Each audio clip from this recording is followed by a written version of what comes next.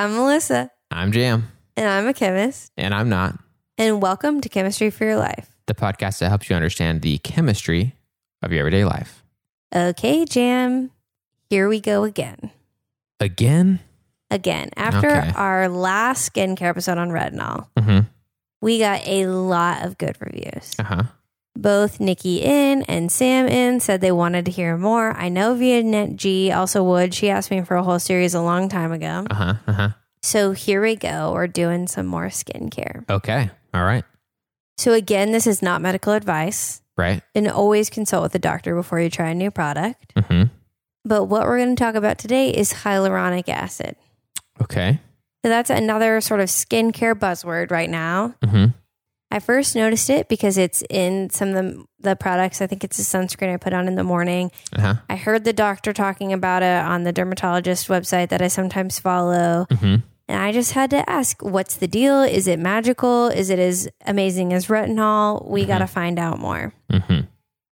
So the short answer to me is it's not as magical as retinol when it comes to skincare. Okay. But it's more magical than retinol in other ways. Okay. Interesting. Okay. So a few weeks ago, I was with a group of people, and this older woman told me that she thought science was just amazing because she had heard about this serum that you could get from a rooster's comb. You know, the little red thing on top of a rooster. And she said it helps with arthritis and it's just amazing. And I thought that she was kind of getting duped a little bit. Oh, yeah? I was like, there's no way. Yeah. It just doesn't sound real. Yeah, that does not. That sounds very snake oily, you know? Oh, 100%. But guess what? Is it real? 100% real. What the? And she was talking about hyaluronic acid. Okay. Okay, so I was wrong. And she was right. And I didn't even find that out because I cared enough to look it up. I found it out on accident. Oh, okay. So I got humbled by this week's episode. So hyaluronic acid is, I'm so excited about this too. It's a polymer. I love polymers. So it's a large molecule made up of several smaller molecules. And it's made up of two sugars that alternate. So it's like sugar A, sugar B, sugar A, sugar B, sugar A, sugar B. Okay. It's used in cosmetics and the medical field. It was first isolated from cows' eyeballs. Okay. Ew. Weird. Yeah. Then it was subsequently found in roosters' combs. Okay. Where I got humbled. And it's in our eyeballs too. Okay. It seems to be the main component of the jelly center of our eyeballs. I mean, you do need those eyeballs though, so it's not like we shouldn't probably be taking those out. That's true. Don't take them out. Yeah, and cows need their eyeballs too. Yeah, well, maybe not cows that aren't living anymore. That's a good point.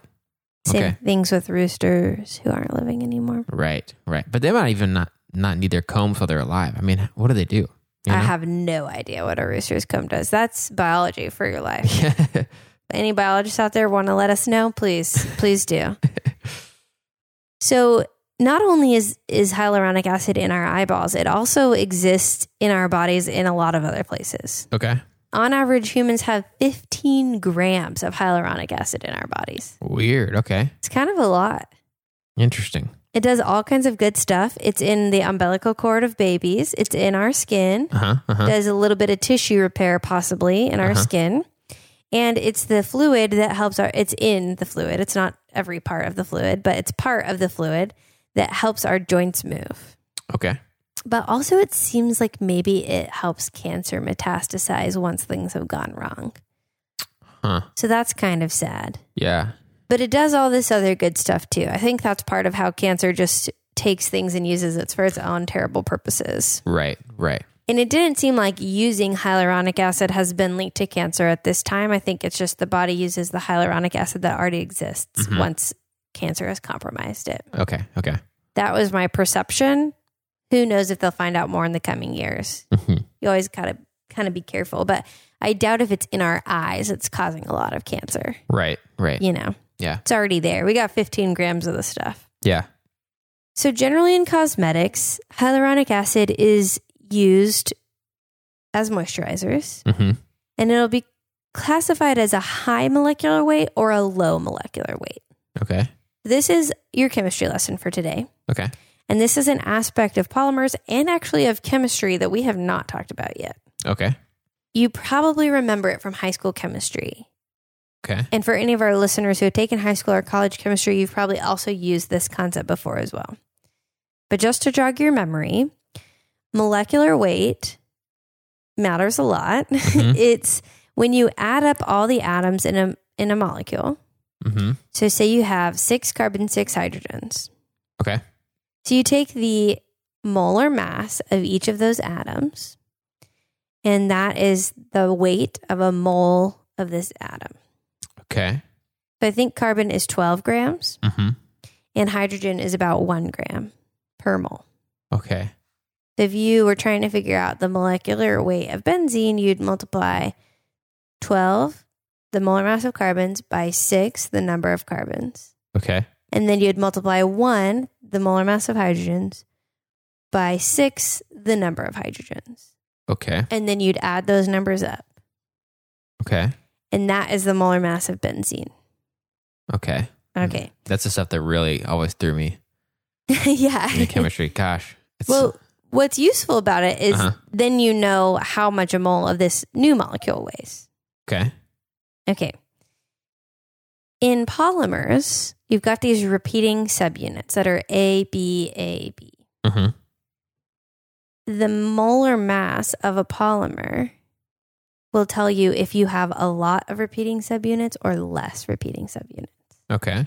Because if you have, A that weighs 100 grams and B that weighs 200 grams, mm-hmm.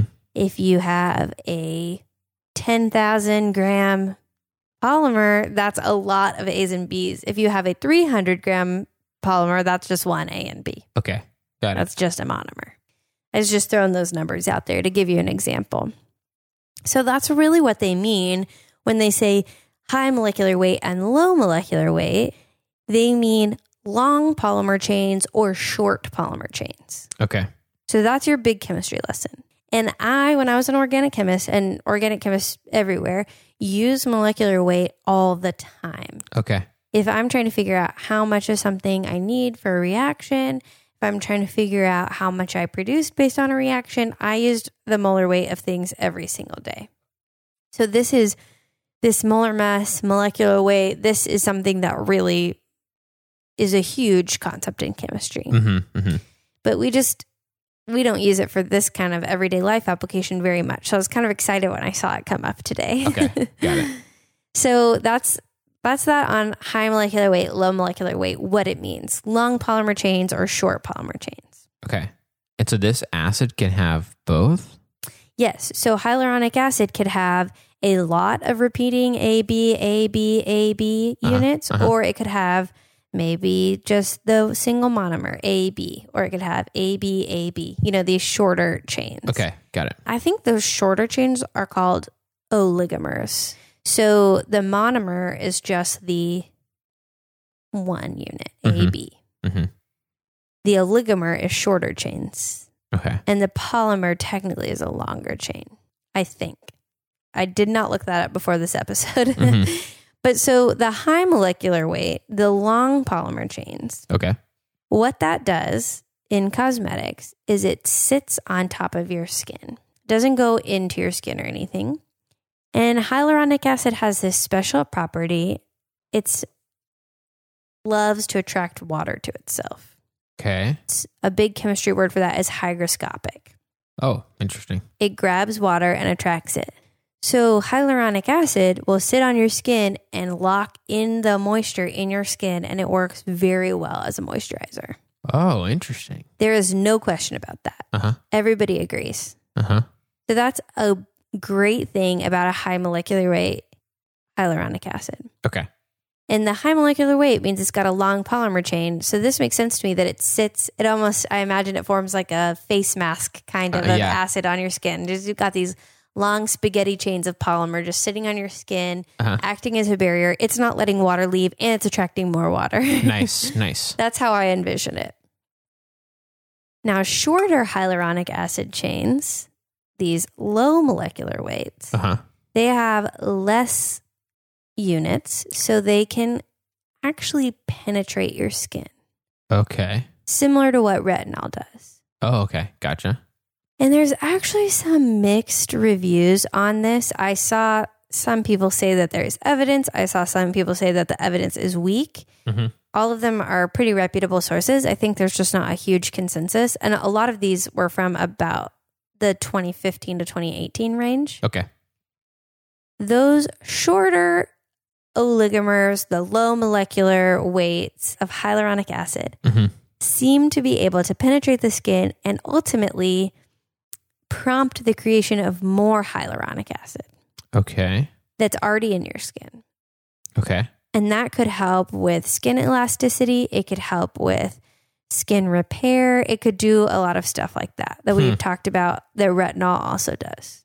Okay. Interesting. But there's not a lot of clear evidence. Even the dermatologist that I follow, he talked about how high molecular weight is well known as a moisturizer. Low molecular weight can penetrate the skin, but it really, he said, maybe it would just temporarily plump the skin. Where some other ones I saw said it could maybe help with tissue repair. It just seems like what the true function of the lower molecular weight, the shorter chains can actually do is questionable. Okay. And when things transport the skin like that, you have to make sure they're not bringing something along with them that you don't want to bring into the skin. Right. So I have some questions about the lower molecular weight and how much it actually will do. Yeah. It doesn't seem that it's super dangerous as long as it's not paired with anything dangerous to bring through the skin with it. Right. But it also, I don't know if it really does much. What it definitely does, higher molecular weight, hyaluronic acid definitely moisturizes your skin. Nice. Okay. Cool. Okay. But also, hyaluronic acid can be injected into your joints to aid with arthritis. Okay. And it can prompt more hyaluronic acid to be made, like we talked about. And that is a better treatment than cortisol steroids because it has less side effects and it can prompt the body to start helping itself. Okay. Interesting. I read one chemist replied to an article about this in Chemistry and Engineering News, and he said 3 shots of hyaluronic acid, the gel that they inject into your joints when you have arthritis, actually made it to where he has barely any pain anymore. Interesting. Which that's anecdotal, but it is a treatment that they use for that. And it's definitely better for you than steroid injections. Right. And I read in one article that hyaluronic acid can be used topically to help people, so applied to the skin is what topically means, to help people with diabetes who they sometimes have trouble healing wounds if you have diabetes. Yeah, right. And because there's some aspect of hyaluronic acid that is involved in skin repair, they can smooth it on and your skin will be helped and aided in the repair even if you have diabetes, and that's something that's harder for your body to do. Interesting. Are both of those the high molecular weight version? Couldn't tell. Okay. That's interesting. Because it wouldn't have to penetrate the skin. Because you're putting it, the first one you're injecting it, and the second one you're putting it on the wound. On the wound, yeah. Which is open. So. Yeah. Interesting. I know. Wow. So all this is to say that hyaluronic acid is a polymer. It has different properties based on different molecular weights. The anti-wrinkle, anti-aging properties aren't clear, but it's a good moisturizer and it also does other amazing things. And also don't discount what you hear people say necessarily about Rooster's combs. Right. So yeah, this episode was all about how wrong I was and how excited I was to find out all these really cool properties about hyaluronic acid, which again, a lot of times when I hear about skin products or cosmetic products, I assume it's a lot of mumbo jumbo. And really this is something that is in our bodies and that is very useful in terms of different applications. Yeah. But I think there's probably something to be said for you having a healthy level of skepticism, because there are also plenty of situations where people are, preying on people not knowing anything about science. That's true. Yes. I try to really look and check. And that's what I had appreciated about this doctor that, puts out these videos, even though, they're just on YouTube. He doesn't always give his sources, but a lot of times he does give his sources and he references studies and things that he's learned in medical school. And so it feels similar to what we do here on this podcast. He cited a paper. I wanted to share this with you guys about moisturizers and allergens and how the level of allergen is related to cost of moisturizers. And one dermatologist did a study on this and found that actually more expensive moisturizers had a higher propensity for more allergens. So that made me laugh. I linked to it in our show notes. So interesting. So more money does not equal better product. Yeah. Which I also appreciate about this because I feel like I'm learning what is worth spending money on and what isn't. Right. Interesting. And can you remind us of his name or how to find him? Yes. So he... on YouTube, those are the more comprehensive videos. I linked to the one where he talks most in depth about hyaluronic acid. And it's Dr. Lee. Doctor with an L-Y at the end. Oh, nice. Like an adverb. Yeah. Got it. Like an adverb, yes. And his name is Dr. Shah. If you just type in Dr. Shah, S-H-A-H, dermatology, he'll show up. Because he's on all the platforms. And he's got like 7 million followers on TikTok. So he is very well known. But I'm just so excited because he's well known for sharing good science. Yes. Yep. So, and that's what we love here at Chemistry for Your Life. So we want to promote that. I'm very excited about that. Yeah, that's awesome. Dang. Very cool. So do you want to take a stab at explaining molecular weight? Yes. And how this whole product works? Yes. I'm going to try my best not to even use the word mole so that I can try to put it in a part of my brain that doesn't get scared. So just to start, the things that stuck with me about molecular weight were, especially when it comes to like the different kinds of polymers and stuff, is that if it's a high molecular weight, means that it has longer chains of the alternating like different molecules for the polymer, right? Yes. So like AB, much longer, whereas a lower molecular weight would have just shorter chains or whatever of the polymer. What I thought of that I think is somewhat close. So you talked about the difference being when we put that on our skin, it's like having a really solid coat with long polymer chains when we have the high molecular weight, and not as much that way with the low molecular weight. Right. The first image that came to mind for me was the different kinds of plywood. Oh. So there's the kind of nicer plywood, which is lots of layers of wood, meaning that from across the entire piece of wood there, it's one layer. Yeah. Even though it's thin, it's still continuous. Yes. And then another layer, and they're all stuck together with glue. Yes. But you also have the plywood that is maybe it's not even technically plies of wood, but it is all these just chunks, smaller chunks just pushed together. That they've pushed together. And in both those cases, if you have those sheets of plywood endure like, weather and rain and whatever else, it becomes pretty evident which one's better. Because if you have lots of just different pieces and stuff, we had some pieces of plywood that we left out in our backyard at an old house. It starts coming apart where those chunks are starting to come apart. And so instead of having one solid layer, it comes apart in all these different places because it's not a long continuous piece. And so obviously that wouldn't quite relate to our skin in the same way, but a solid layer does, versus kind of smaller sections of polymer that don't quite create that continuous layer on our faces. Yeah. Is that close to? I think so. Yeah. I couldn't imagine. I think that's a good analogy. I have this visual in my mind of, how sometimes for movies they'll paint on people's faces, and it's like all those lines and little things. It looks like veins on your face or something. Sort of picture that, but I think yours is better. Yeah, I was trying to think of something that I know I've had experience with buying basically the wrong plywood. So I was like, all right, it would have been better for me to buy the nicer one in that case. Or maybe even, if you imagine your skin like a filter, bigger pieces aren't going to be able to go through the filter, but smaller silt-like pieces will.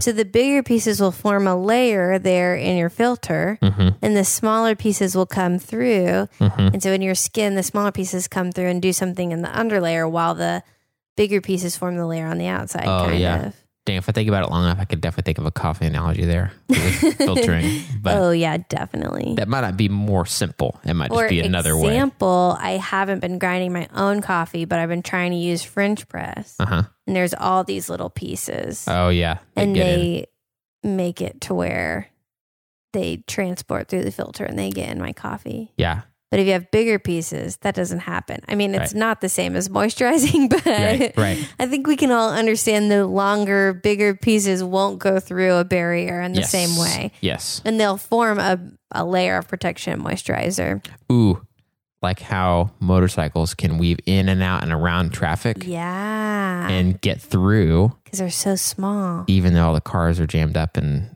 packed in together.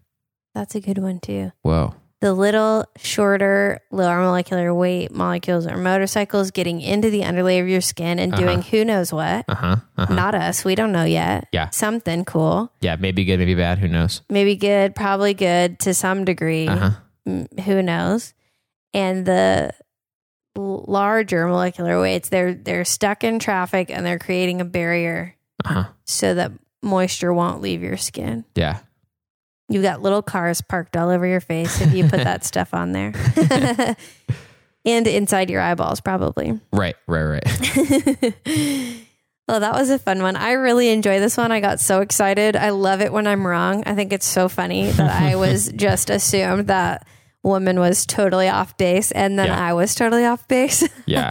It's always good to be humbled and reminded. And I thought it was just a really cool application for the arthritis and the healing the wounds. It's magical, really. So yeah, I thought it was just a really fun episode. So I was really excited about it. Yeah, me too. That's interesting. And all the skincare stuff that I've never even really ever cared about for the most part. It's like now there's so much more. It's a whole world I didn't really realize was there, I guess. But me too. Yeah. And one that's scientifically founded that I just kind of ignored. Right. Yes. So is it time to talk about something cool from our week this past week? I mean, I thought the skincare stuff was pretty cool, but yeah, definitely. Yes. Well, something maybe potentially non-scientific. Non-scientific cool things. Yeah. I mean, everything is chemistry, but sure. I'll give it to you. So mine's kind of short, but my son turned 1, which is kind of crazy. Hard to wrap my head around. Crazy.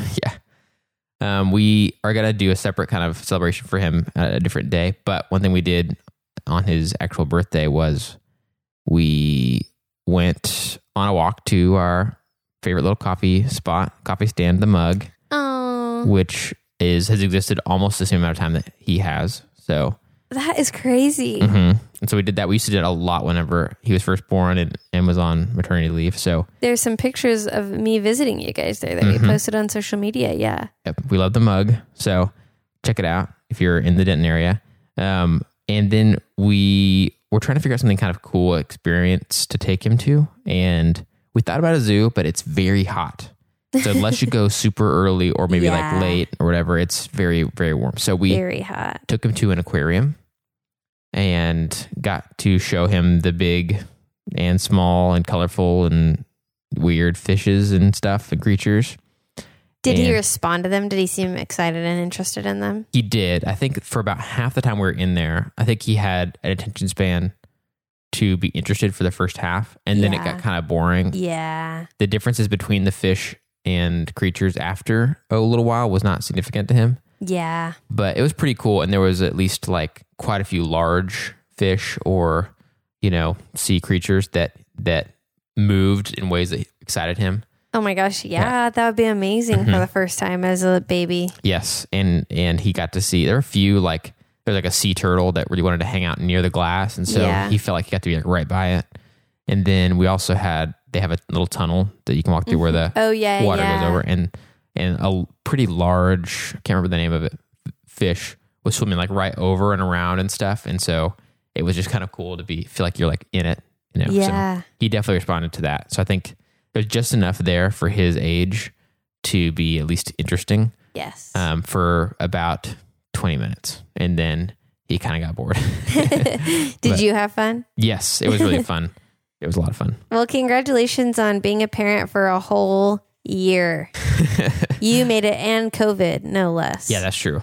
Yeah. So very impressive. And you so far are raising a very cute, very fun baby. So good job. And I don't know how much credit I can get for that, but I'll take it. So speaking of being a parent, my happy thing from this week is about my one area of parenthood, which is a plant parent. Uh-huh. I don't have a baby. Is it called, what is that called though? Like a plant mom, plant parent. Like, I don't think it's a real thing though, right? Same thing as people saying dog mom, you know? Oof. Let's not go there. That's yikes. But I mean, they're like animal husbandry is a phrase for like, you know what I mean? Is there something like that for plants? I don't know. Okay. I was just curious. But I'm only an amateur one at best. But I've always been a succulent person. That's the thing I can keep alive most easily. My friend Molly and Miriam are slowly plotting to get me to be a houseplant person and not just a succulent person. So for my 30th birthday, Molly got me a pothos, which is the ivy type plant that's really easy to keep alive. And your wife got me a ZZ plant, which is also really easy to keep alive. People are just slowly, they're giving me plants that act a lot like succulents. Yeah. But yesterday I walked into my office and there was a Pilia plant, which is really cute. And I've been wanting one for a long time. And she has one that put out a smaller plant. So she just took the small plant and got it established and then left it on my desk. We have just swapped plants back and forth. I gave her a little succulent that I thought would be a good introduction into the succulent world. So I was very excited to see my Pilia there. It is so cute. I'll post a picture of it. Actually, I'll just post pictures of all my plants if you guys want me to. I love them. So that was my happy thing. As soon as I saw it yesterday, I was plotting about sharing it in this week's episode. Nice. So thanks, Molly, for my cute little baby Pilia plant. I love it. And I also love the pot it came in, and I'll try to keep it alive. And also thanks to you, Jam, for coming and learning about hyaluronic acid. This was so fun. Anytime, dude. And thanks also to all of you guys, all of you listeners, for listening and being excited about science. I can't believe we get to do this. It's such a fun experience. Every single week, I'm newly excited and fascinated by chemistry. And that's thanks to you guys. And thanks for turning that fascination into teaching us these things about chemistry in our everyday lives. Melissa and I have lots of ideas for topics like this, but want to hear from you. So the things you wonder about, the products you use every day that you're like, is there chemistry happening in here? There probably is. So let us know if you're curious about that. Gmail, Twitter, Instagram, or Facebook are great places to reach out to us. We are Chem for Your Life. That's Chem, FOR, Your Life on all of those platforms. If you'd like to help us keep our show going and contribute to cover the cost of making it, go to ko-fi.com/chemforyourlife and donate the cost of a cup of coffee. If you're not able to donate, you can still help us by subscribing on your favorite podcast app and rating and writing a review on Apple Podcasts. That also helps us to share chemistry with even more people.